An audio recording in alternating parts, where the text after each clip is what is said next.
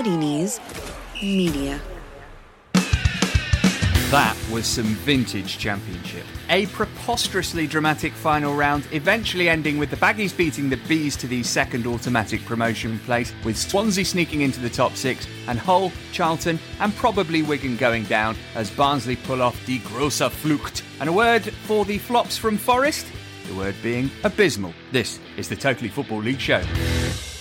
How was that for an end of season tear-up/tear up then? Incredible. It's me, Matt Davis-Adams, by the way, forced by contractual obligation to climb out of my pity hole and reunite with my EFL experts to talk you through that unforgettable Wednesday night in the Championship.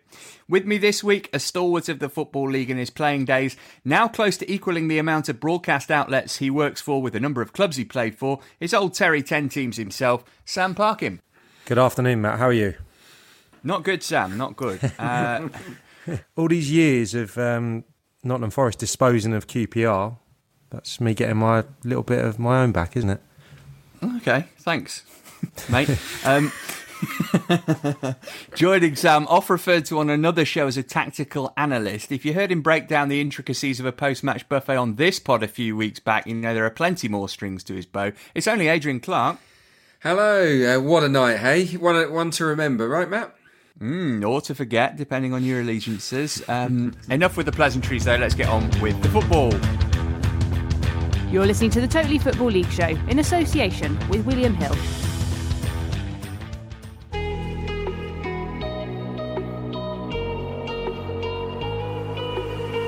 Come again with Brewster trying his luck from range. Oh, what a goal! Struck it from distance. And the keeper can only clutch it there. Swansea City leading by 1-0.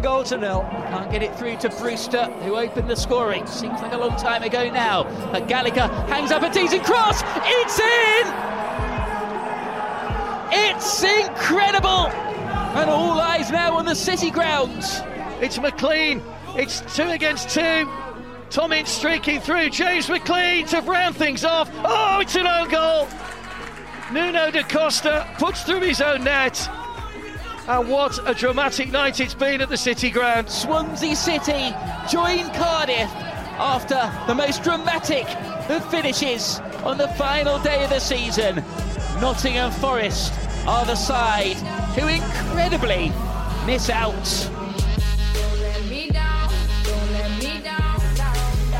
Cabano floating one and into the back of the net. And the championship table changes dramatically again.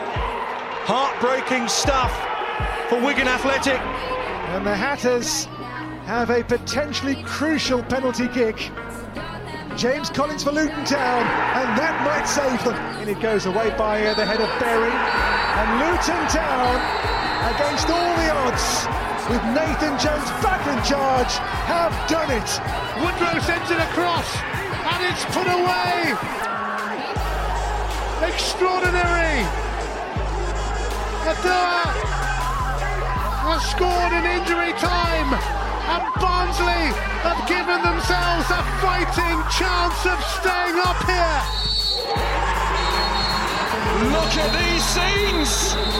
Have you ever seen anything like this? Barnsley have pulled off the unthinkable. Yeah, I think this is a special feeling right now. I can see the emotion in your eyes. I mean, take a moment. I think you're... I have so a big heart for my boys. Sorry, I have... No. The moment I have no, no please words. take a moment. It's a special, special moment. We worked so hard for this the last few months. And I always believe in that we can stay in the league. And now it's reality. I am so happy, I am so proud with my boys. Headlines: Leeds are champions and celebrated in style by thumping Charlton. West Brom just about secured second place. They could only draw against QPR, but Brentford lost to Barnsley. Into League One go Hull and Charlton for sure, and Wigan subject to appeal.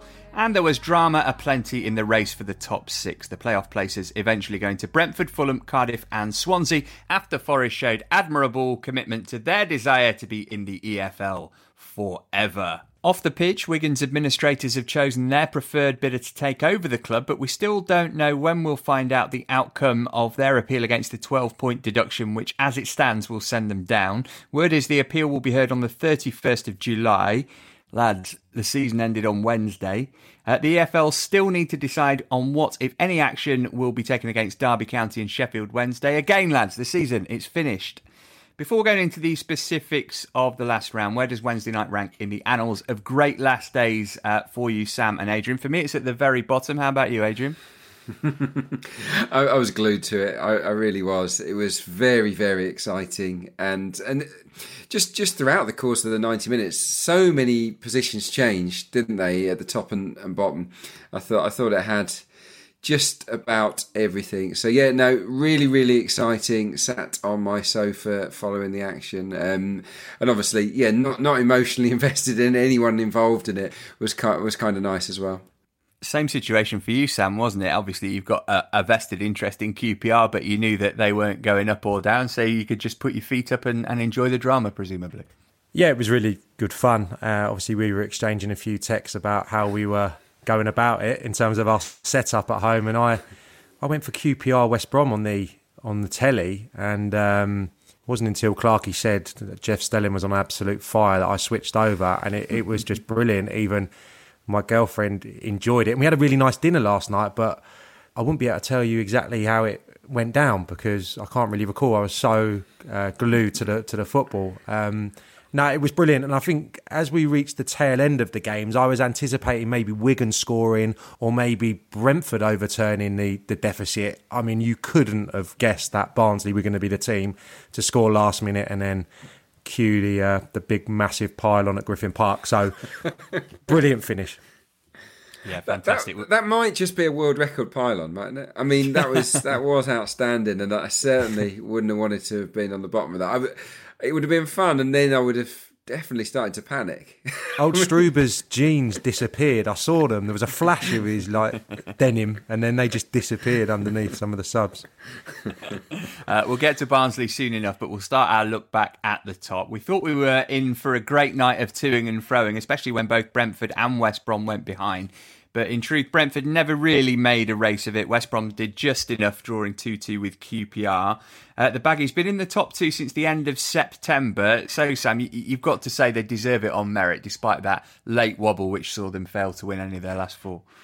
Yeah, of course. I think the neutrals are a little bit disappointed that it's not Brentford because there's the story with the new stadium, and they've really excited everyone in the last few weeks, and everyone's been glued to the fixtures, and everyone's seen the free-flowing Brentford that have been on a scintillating run. But yeah, I mean, West Brom have stuttered over the line, 3 points from the last four games. They won't believe their luck this morning.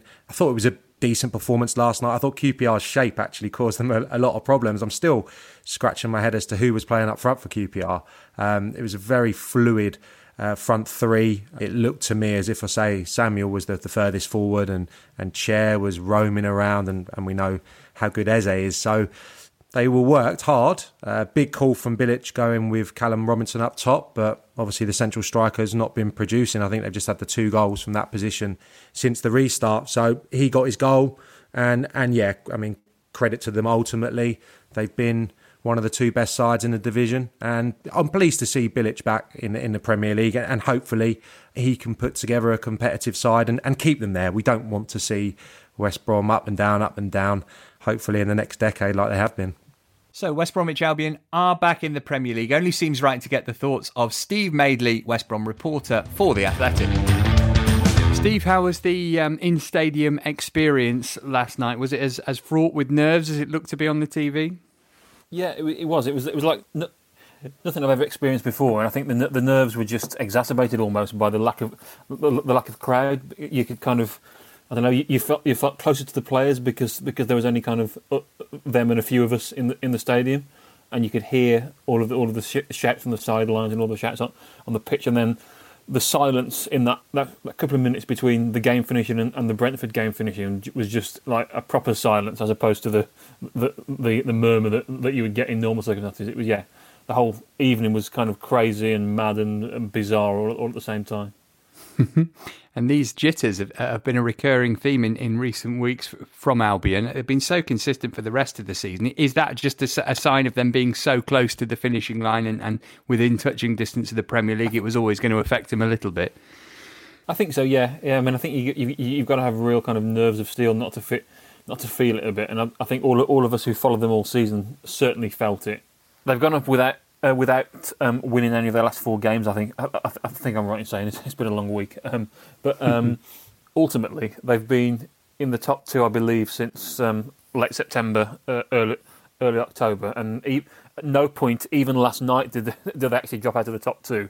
Although it seemed like it was on a knife edge for a while. So I think to suggest that they've been lucky over the course of the season would be really churlish and unfair. But clearly, the nerves have got to them a little bit over the last few weeks since lockdown. But that's where the big league that they had beforehand has really come into its own. And obviously, they worked hard and earned that lead, and it's benefited them in the end. Slaven Bilic said managing in the Championship was on his bucket list. He's only been in there for a season. How impressed have you been with him over the course of the campaign? Because it's not easy for a manager to come into such a unique division, having never been in charge of a team in it before.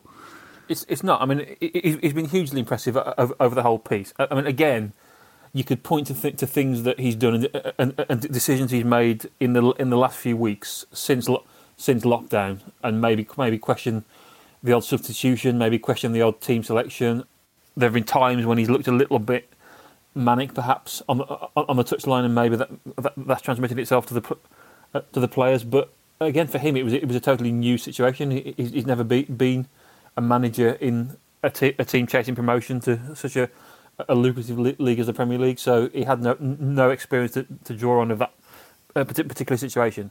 But over the whole season, to take on a club that was fairly crushed after the playoff defeat to Aston Villa at the end of last season, to rebuild a squad when they lost so many key players with Premier League experience, to replace 46 goals in total between Dwight Gale and Jay Rodriguez, without really recruiting anyone who turned out to be a regular goal scorer.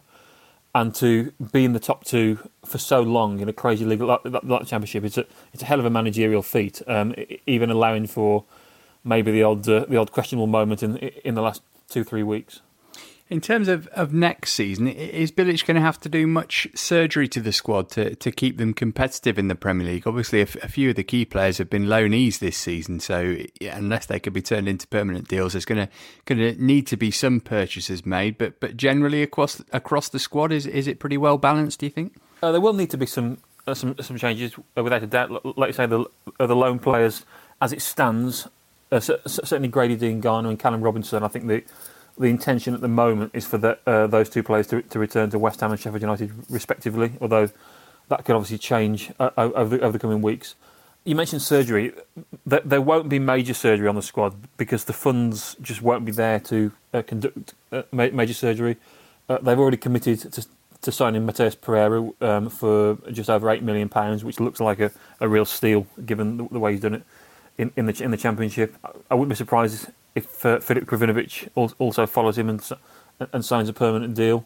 They're going to have to replace Chris Brunt, who's leaving. They're going to have to replace Gareth Barry, who's almost certain to leave as well. So I think, I mean, in an ideal world, if money was no object, they'd probably be looking to really transform the squad and bring in 6, 7, 8 new players. But I don't see that happening with the budget that they're going to have. And in a way, those players have earned the right to have a go at the Premier League, and also they've formed a real kind of togetherness, which hopefully will take them a long way.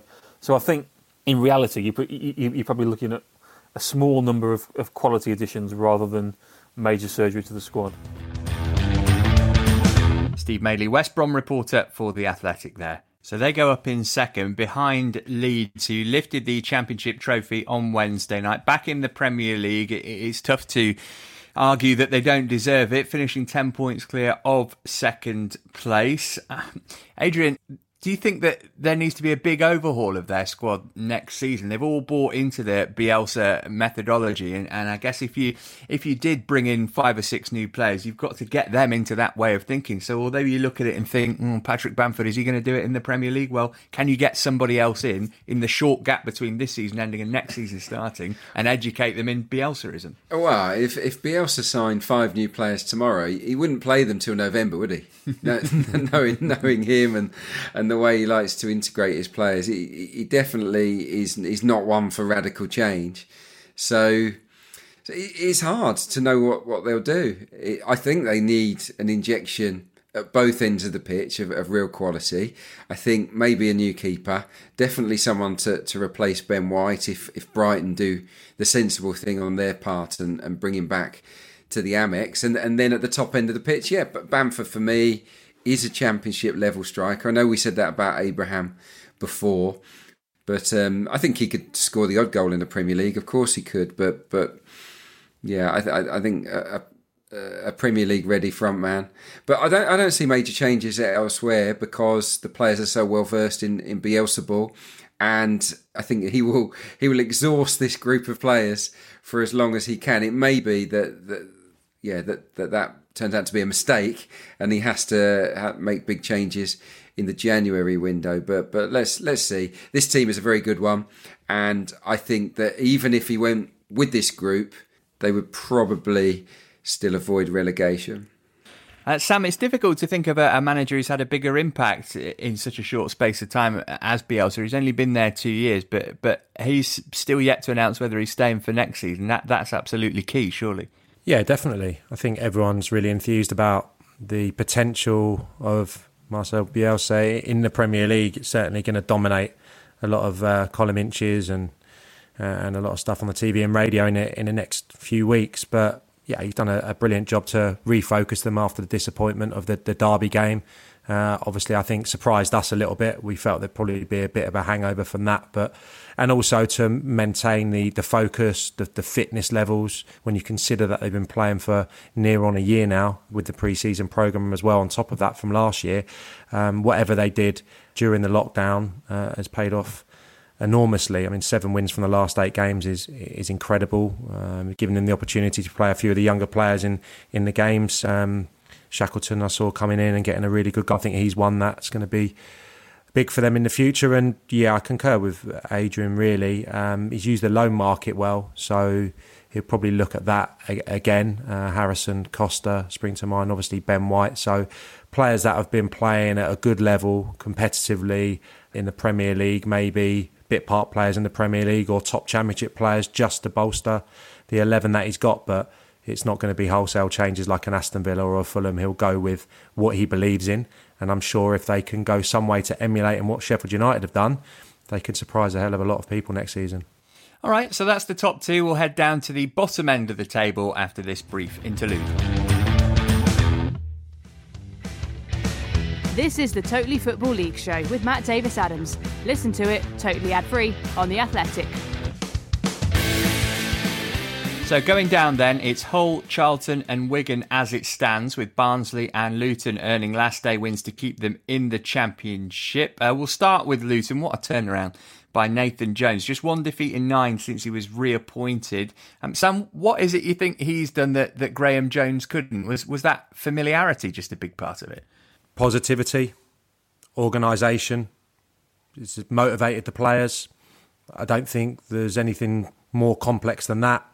If you look at maybe the team from last night and the last few outings, back to the familiarity, as you say, Matt, in terms of some of his old trusted lieutenants and the same shape. But to be honest, I just thought that Graham Jones was a little bit negative, especially in the way he spoke to the press. And I didn't think the players were particularly buying into his methods, and the supporters certainly weren't on board. And I know they didn't play a big part last night, the supporters, but yeah, I think just that feel-good factor and motivation is what I've seen from the Luton players. And in truth, second best last night. I mean, how they've managed to win that game. I thought Blackburn were very good in what I've seen.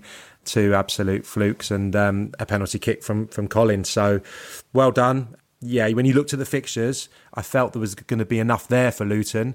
However, having lost 5-0 at Reading, at home to Reading, they've shown enormous character, and Nathan Jones, along with Paul Hart and Mick Harford, have to take a lot of credit for that. Adrian, this is redemption for Nathan Jones, isn't it? Because he left under a cloud and that was all quite messy with the supporters, etc. He's come back and completely repaired his reputation. Of course he has, yeah. Energy, I think he's brought, and positive energy. I absolutely endorse what Sam was saying. It makes such a difference, that enthusiasm. And yeah, I suppose it's redemption, but really, did he do that much wrong? He got offered a job at a significantly bigger club. I don't think that's the crime of the century. He was heroic in taking Luton to where they were before his departure. And he's arguably been even more heroic in the way that he saved their championship status. Let's move on to Barnsley then. Fair to say none of us saw them staying up. Brentford away looked pretty much like the worst fixture they could have had for the final game, yet they won at Griffin Park. They picked up 15 points from 9 games since the restart. Despite that, they only moved out of the bottom 3 for the first time since September in the 91st minute on Wednesday. Benny Burgett has tweeted us with a very pertinent question: McQueen or Struber in the Great Escape? Sam, how impressed are we with Gerhard? Absolutely loved his post-match interview, but he's on the pitch, he's organised them and got them playing in a way which just looked impossible before the restart. Yeah, the nick they were in, the individual errors, defensively a shambles. I remember being up there just prior to the change being made, and they were all over the place defensively. So, listen, I think he settled on a system, obviously the 3 at the back, 4 across the middle, and he's kind of done it without a proper holding midfield player. There's not much steel there at all. Mowatt's been brilliant the last few weeks, and Ritzmaier alongside him is more of a passer. So I think he's just kind of got the players he likes and getting them on the pitch. I mean, Jordan Williams playing left centre-back as well. I think some of these players you wouldn't automatically think that they could excel in these positions, but they have done, and their intensity without the ball, I think, surprised Brentford last night and forced them into going a little bit longer as well. And the other thing that's gone in their favour the last few games is he's made some absolutely inspired substitutions. You think back to the Blackburn game, Ludwig for Chaplin, a goal that I think we spoke about. Schmidt, obviously, against Forest late on. And then last night, the 2 substitutes combining for the winning goal. So he's done a brilliant job. Loads of young players who will be so better for the experience of getting regular minutes in the Championship. And yeah, need to keep hold of the manager, the players that have gained that experience, and add next season, and hopefully they can have a better time. But deserves enormous credit. Been in the relegation zone every week since September the 15th, which just says it all. We battered Barnsley, didn't we, for the Stendhal decision, and I stand by it. He's a good manager, but this is a great appointment, isn't it? Struber has been outstanding. I think they've got themselves at a really progressive coach that the players clearly love. It's all about that enthusiasm again, isn't it? And the players buying in to the methods of the manager and believing in him, keeping going until the end of games. Quite remarkable, really. But I guess when Schmidt scored that late winner against Forest, that gave them such an impetus going into the Brentford game. And yeah, it's some story. You just hope, obviously, you see those celebrations, and amazing celebrations, but I'm torn. I'm conflicted, because really that they were still in the bottom 3. It's Wigan that have gone down via non-footballing reasons for now, at least. You do wonder if Wigan were to win that appeal, and personally I hope that they do, because they don't deserve relegation. Then that would condemn Barnsley, and you'd feel gutted for them and for Struber, based on the way that they have saved themselves, in quote marks. It's a really odd situation. I think the EFL should hang their heads in shame, really, that this isn't sorted at this stage. Yeah, absolutely. So Wigan down for the moment. Hull 2, I think we all saw that one coming, only really got themselves to blame. Off the pitch issues proving too big to overcome for them. Same can be said for Charlton and Wigan, who've had pretty much everything go against them. Therefore, not a surprise that they're back in League One, I guess. Lee Bowyer on TalkSport on Thursday, absolutely distraught. Can't sign anyone. They're under embargo. Says he's got players walking out of the door. We've been talking about what a mess it is off the pitch, Sam, at the Valley all season, and that comes home to roost with relegation and something which really the manager can't take much, if any, of the blame for, can he?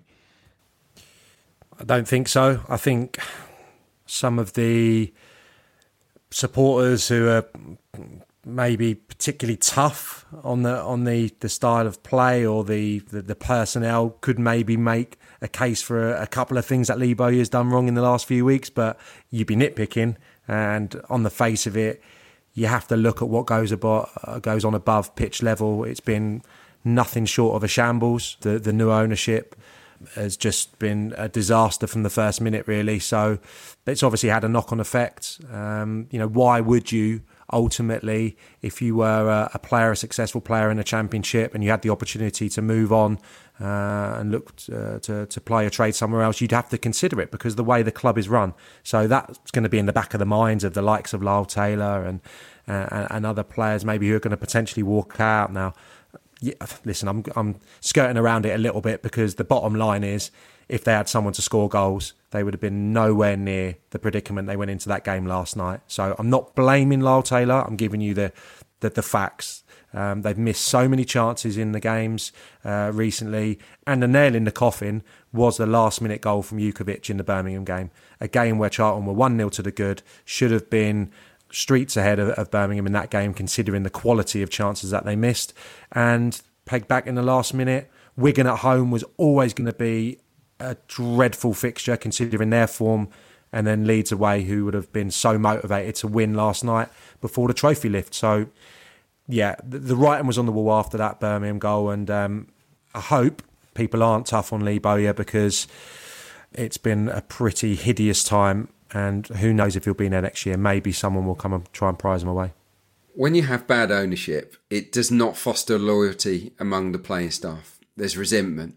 And what we saw at both Charlton and Hull was when push came to shove, those out-of-contract players decided they would put themselves first above the club. Now, it didn't happen at other clubs where they also had out-of-contract players, I'm sure. They must have done. And they stuck to it because they were united as one. They were happy in their environment. Charlton and Hull's players weren't. And it's no coincidence that both had a number of guys that said, "No, it's not for me. I'm leaving. I'm not part of this run-in." And I think once the die was cast there, both clubs were finished. Both clubs had no chance of staying up because the teams, just the spirit within the group would have been affected too much. So look, you need good owners. And Birmingham, by the way, who aren't much better, had the season ran on a week, 2 weeks longer, they would have joined them in the bottom three as well. So look, what goes on at the top filters down, I'm afraid. And Charlton and Hull, I wouldn't put too much on Bowyer or on McCann. I think they were left high and dry by the people above them. Certainly no question in the spirit at Wigan. You can't help but feel for them. Did everything right on the pitch in 2020, but their owners have effectively sent them down. They would have finished in the top half. But for the points deduction, I'm not sure, Adrian, about this appeal because the grounds that they're using is force majeure, which basically means they're blaming it on the pandemic, and that doesn't seem to hold much water with me. So it looks as though it will be League One for them next season. Yeah, maybe. It stinks, doesn't it? I mean, who buys a club? Who takes ownership of a club and then puts it into administration within a few days? I mean, it's just they've been stitched up from the outside looking in. I don't know the ins and outs. I'm not a financial expert, but yeah, it's a disgrace, and I feel it's unfair, really, on the Wigan fans and everybody involved, on the staff. So, Look, there's not much more to say about it. I think we all probably agree they don't deserve to go down. I don't think it's been a bad running of the club. I don't think they've cheated the system, have they, Wigan? They've just been lumbered with an owner that didn't have the best interests of the club at heart, and that's, in my opinion, no one's fault. So I hope that their appeal is successful. But yeah, if they're blaming it on the pandemic, then I suppose it's a slightly weaker case. Although I have to say that there might be others that go into administration now blaming the same thing. So we'll see. Sam, Wigan Athletic might not be in the Championship next season, but you'd imagine some of the players currently on their books will be. Have been 4, 5, 6 standout players over recent weeks, and they will be attracting interest. And obviously, Wigan need to raise money to stay in business. Yeah, I mean, it looks like the wholesale has started already. I think a young player's moved to Brighton this morning. There's obviously strong links with Kiefer Moore, with QPR and Millwall, I think, but there might be a number of clubs, maybe even higher up the Championship, that would take a punt on Kiefer Moore, considering his form in the latter part of the season. He's a full international now and has played relatively well for Wales as well in recent games, and off to the perfect start last night. As I touched on earlier, it looked like it was going to be possibly Wigan that were going to have the last say, the late say yesterday. Rodak made a brilliant save. They spurned a few opportunities, and it looked brilliant on the old midweek soccer special, end to end, like a game of basketball, given what was at stake. But those players can hold their heads so high, as can the manager. And yeah, it's an absolute disgrace, as Adrian says. I mean, this fit and proper persons test, I mean, it needs ripped up. It needs ripped up this morning, and it needs a complete revamp, because it's so tough on those players who've done brilliantly. Someone would correct me on this, but I can't remember a team that have been so dominant in the second half of the season, so away from trouble, to be penalised in this fashion. So, a number of them, like I touched on a few weeks, administrator's job, of course, is to recoup money and to balance the books, and a number of the players are going to be off. And while we're on that, I mean, Derby, Sheffield Wednesday, what's going on? What's going on? The season's finished. We've had teams celebrating, we've had teams, absolutely devastated at going down. Yet there's still uncertainty over their fates. It's a joke. I don't know November. What they're waiting for. Sheffield Wednesday were charged with. It's unacceptable. It really is. And I don't know what the answer is, because it's their competition. But the people running it, they need to look at themselves. We shall see what happens. 31st of July is the date slated for Wigan's appeal, but whether we actually hear the verdict of that then, we'll just have to wait and see. All right, we'll look at the playoffs next. On Apple Podcasts, Spotify, Smart Speaker, and now ad-free on The Athletic, this is the Totally Football League show with Matt Davis-Adams. OK, playoff section. Just call me Marshawn Lynch for this bit. I'm here so I won't get fined. I'm here so I won't get fined. I'm here so I won't get fined. I'm here so I won't get fined. I'm here so I won't get fined. I'm just here so I won't get fined. On paper, it looked like Cardiff had the easiest assignment in terms of securing their top 6 place, and that's how it turned out as they swept aside Hull. So it became all about Swansea and Forest. Not that it should have. Swansea needed to win, hope Forest lost at home to Stoke, and have a 6-goal swing in their favour. Swansea got a helping hand after Mate was sent off for Reading, but they still needed to pile on the goals, and boy did they. Wayne Routledge off the bench at the break with a brace as it finished 4-1. Remember, this is Steve Cooper's first season as a manager of a club side. His Swans take the momentum into their playoff semi with Brentford. Andre Ayew summing things up nicely on Twitter. He said, "What a feeling!" 2 exclamation marks, heart emoji, white circle emoji, black circle emoji. Jack Army, it's for you, fist bump emoji, 2 exclamation marks. It's never over when there's hope. Keep believing and never give up, exclamation mark. Thank you at Wayne Routledge for the football emoji, ... Now time to get ready for the playoffs, ... Praise emoji, fist bump emoji. He said it better than we ever could. I like a fist bump emoji. Some people get confused by it. They think I'm trying to hit them, but it's clearly just a biff, isn't it? It's a friendly fist bump. I haven't heard Biff since I got the last edition of the Dandy delivered to my house in 1989. Can't beat a good Biff, can you, Sam? Great. Speaking of getting biffed, that was what Forest did, but let's talk about Swansea for a bit first. I seem to remember, Adrian, you actually predicted they might make the playoffs some time ago. Yeah, look, I appreciate you bringing that back up. That's very kind of you. I saw something in them.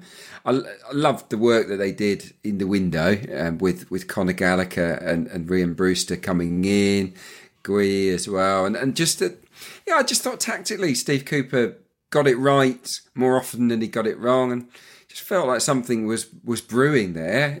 But yeah, hand on heart, it was a bit of a punt on them. But yeah, fantastic and great spirit from them in the game, and Routledge last night proved that he's still got it. What a servant he's been, by the way, for the Swans down the years, still contributing, and the goal. I mean, wow.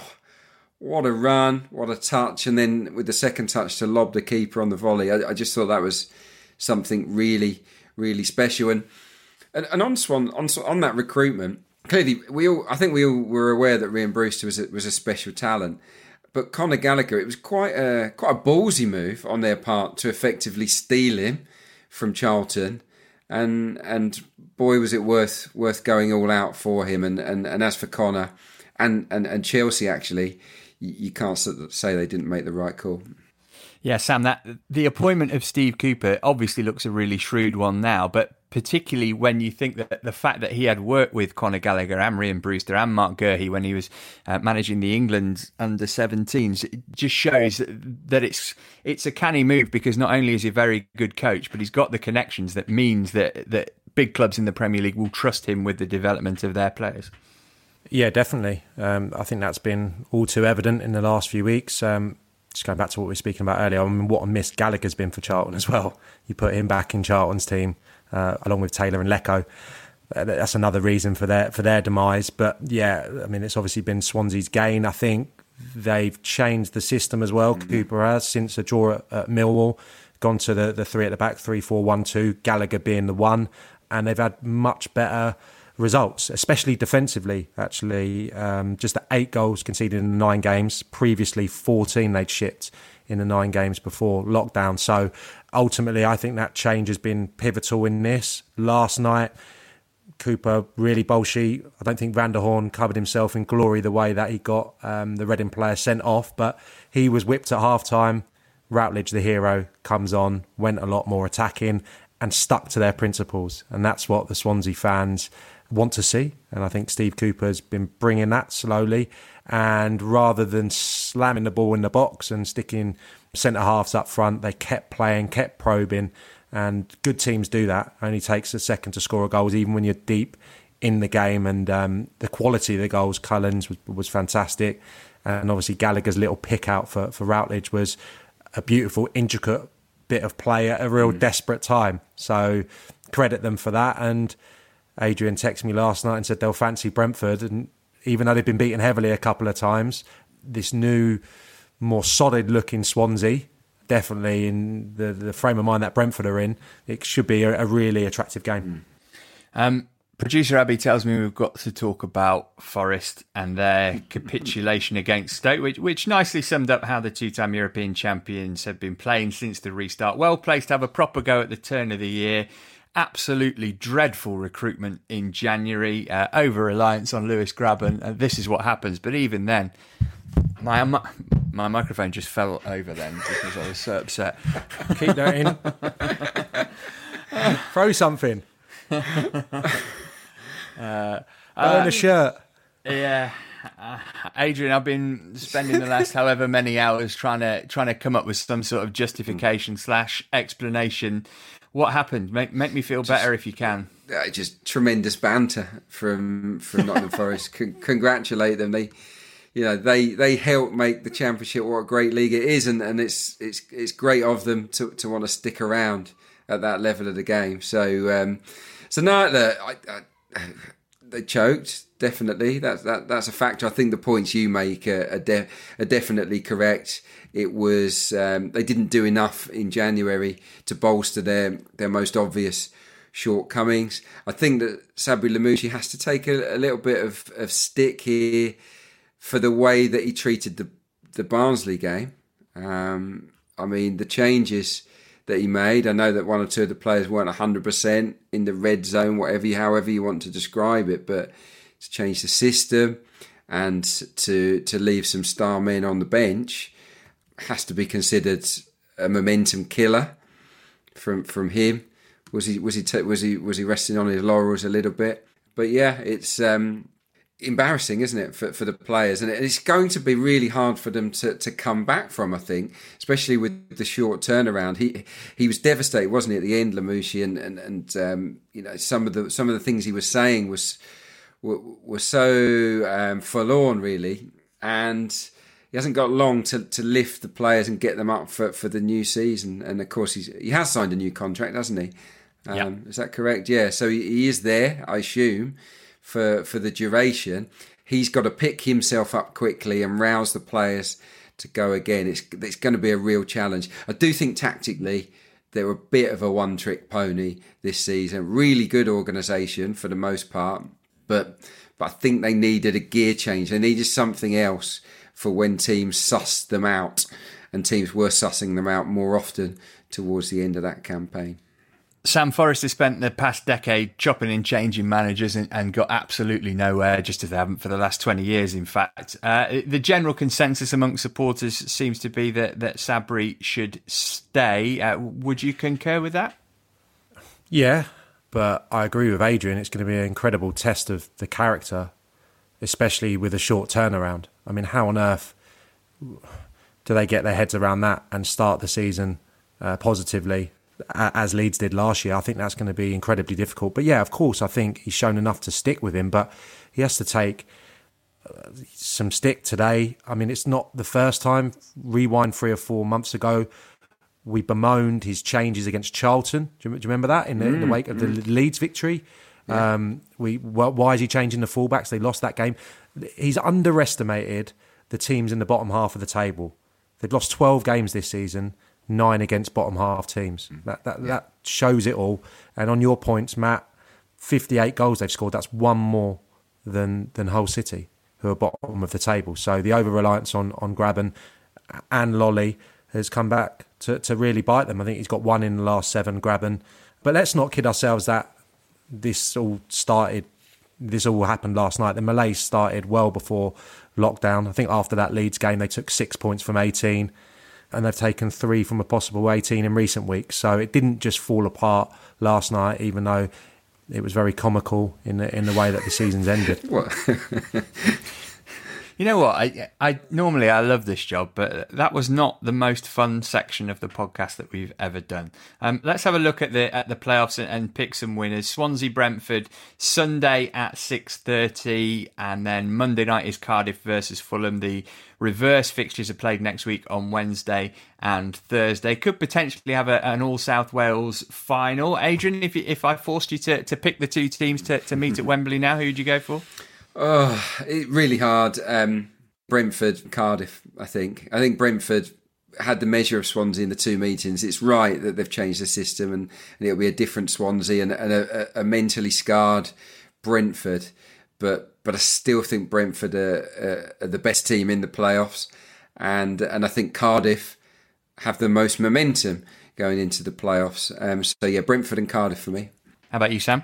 Yeah, I'd have to go with Brentford because quite comfortable in the league games, although they won't be feeling particularly great this morning, in huge contrast to the Swansea lads. Fulham Cardiff's really difficult. I mean, I've been really impressed with Cardiff when I've seen them in the flesh, and Fulham for 45 minutes against Sheffield Wednesday the other day.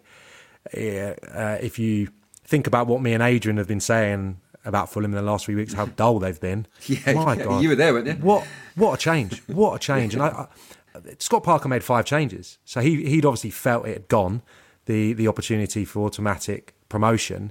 Knockout played an almost free role. There was rotation. Cyrus Christie was playing as a right winger and other players were filling in. It was type of movement that I've not seen from Fulham all season. And I think maybe Scott Parker worked on something in training, and I'm not saying he's going to utilise this during the playoffs. They may revert to type and be solid and, try and see out games narrowly. But, yeah, I saw something from Fulham which excited me. So if they can bring that to the table, I'll go for them just to edge out Cardiff, although I like Cardiff and I think Neil Harris is doing a sterling job. So West London derby for me in North West London. Nice, that would be good too. Right, okay, Abby, put a little sting or something in. I'm going to have a quick cry and then we'll wrap up the show. Right, let's see what our friends at William Hill have got to say about the playoffs in terms of the numbers. Abby, who's the favourite to go up?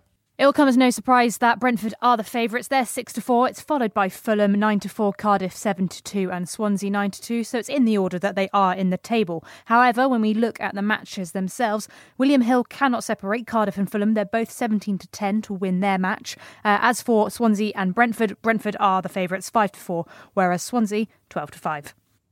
Thank you, Abby. Right, time for some much-needed light relief in the form of our weekly quiz. Is Parky in the darky and has Clarkey lost his Sparky? A question for each pundit on their playing career. Sam, you've not done well at this, let's be frank, so you're going to go first this week, and I've given you what can only be described as an easy question, so I'm expecting I won the last correct night, answer. Matthew. I won last week, sorry. Did you? You said Paul Tisdale. You're in a haze. You're in a haze. Yeah, okay. All right. Look, I'm giving you an easy question, so I'd just say thanks, Matt. Cheers, and we mate. can move on. Okay. In September 2003, you were part of the Swindon team who scored 2 late goals to beat Peterborough at the county ground. You opened the scoring on 84 minutes, but which player who received his 3rd Premier League winners' medal this week added the 2nd in stoppage time? That was a very young James Milner. Yeah, well Nice. done. It was. You're right. What was he like? Was he a good lad? He was exactly as you see now, Adrian. He was very determined, professional. I think we probably tried to get him up to Old Town for a few shandies and he declined. I think he used to knock about in the cricket club in Leeds. Same haircut, presumably. Same haircut, probably flexing a black Umbro Speciale, I would imagine. But he was a really creative player at that point. I remember him making quite a few opportunities for me. He had an outstanding game down at Brighton. Early part of the season, made a couple of goals for me. But yeah, just quiet and really nice is my memory of him. Nice. Bit of pressure on you then, Adrian, to level up. Here's your question. We all remember your 2-game loan spell at Rotherham back in December 96 with fondness. Your second and final game for your second and final game for the Millers was against Notts County. What I want to know is which current Premier League manager was at right back for the Magpies that day? Oh, it's a good question, this. I'm really proud of it. It's probably the best thing that I've done this week. Oh, goodness me. Premier League manager? Yeah. Can see Sam racking his brains. I need the question again, but I do want to steal, so... Okay. Right, I'll repeat the question again, which buys you a bit of time, Clarky. We all remember your 2-game loan spell at Rotherham back in December 96 with fondness. Your second and final game for the Millers was against Notts County. What I want to know is which current Premier League manager was at right back for the Magpies that day? Chris Wilder. Oh, he's got it. Yes. Get in. Sam, would that have been your guess, Sam? I had not started racking my brain, but I don't think I'd have got that.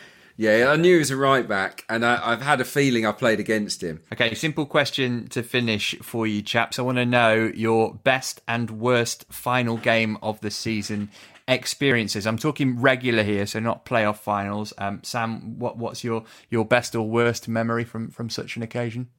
The worst would be my first ever year playing in the first team, which ended at me on loan at Oldham after I'd been on loan at Millwall and Wickham, subsequently Oldham during the same season. Millwall won the league on the final day, a team I'd been a part of, beating my now Oldham Athletic 5-0 at the Den.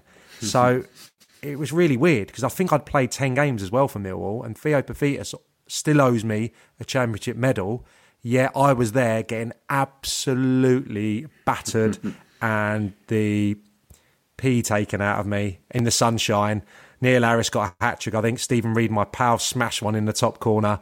And I remember just getting back in my Volkswagen Golf and making my way back to my home. Just a very sorry state of affairs. The best, I don't remember ever scoring on the final day. Oh, yeah, I'd have to say my last appearance for Swindon. Hartlepool at home. I'd rushed back from an injury just to make sure I could play, say goodbye. I had about 20 of my mates down for the finale in Swindon in terms of the nightlife, and I got my goal early on and got an opportunity to say an emotional farewell, and it was a brilliant day, brilliant night, and the perfect way to sign off. An emotional farewell, and then straight to Tesco to buy some clothes. Did you grab the mic, Fergie style, centre circle, just to say a few words? What we did is my best mate was with me, and everyone else had gone back. My mates to get changed at the hotel, what have you. So we were running a little bit behind. And there's a pub, for anyone that knows, the County Grand Hotel on the entrance into Swindon, and let's say it could probably get quite tasty in there on match day, and a few unsavoury characters maybe floating about. And they came and got me when I was getting in my car. Come in the pub.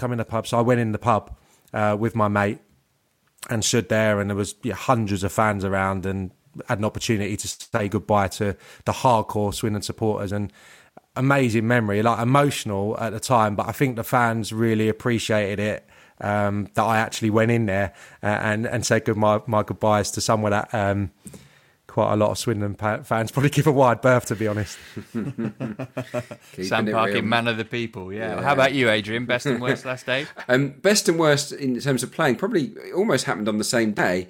It was 2000, and Alan Little had basically ostracised me. He'd signed players in my position and just didn't want to entertain the idea of picking me, and I somehow got a chance on the last day of the season. I was on the bench and he stuck me on against playoff chasing Cheltenham, and I had one of my best 20 minutes for the club. It was funny. I think I knew that it was my last game for them. I knew that my contract was about to run out. I was determined to sort of go out with a bit of a bang, and it was just a real fun 20 minutes. And at the end of it, I sort of felt real warmth from the Southend fans, who, I'd always been a relatively popular player there, and I think they sympathised with my situation. And it was really special to sort of feel that from them. I think we all knew that was it. It was going to be a goodbye. It was great in one way, but also really sad in the other, because I knew that was the end, and it turned out to be my last game as an EFL player. So that one really stands out. And Nathan Jones, who we spoke about during this podcast, he scored a mazy dribble to win it for us in the last minute. So it was a fun way to end what had been a horrible season, really. So there you go. That's football for you, ups and downs. Good anecdotes. Next time we meet will be Friday of next week. That's the 31st of July. By that time, we'll know which teams will be competing in the Championship playoff final, so we'll look ahead to that. And the chaps will attempt to console me after Forest's inevitable semi-final capitulation. Oh, I wrote that bit on Wednesday morning. It has not aged well. Bye for now. You've been listening to the Totally Football League Show, a Muddy Knees Media production. For sales and advertising, please email sales@muddykneesmedia.com. Keep up to date with everything across our Totally Football network at The Totally Show on Twitter and Insta. And be sure to check out our website, thetotallyfootballshow.com.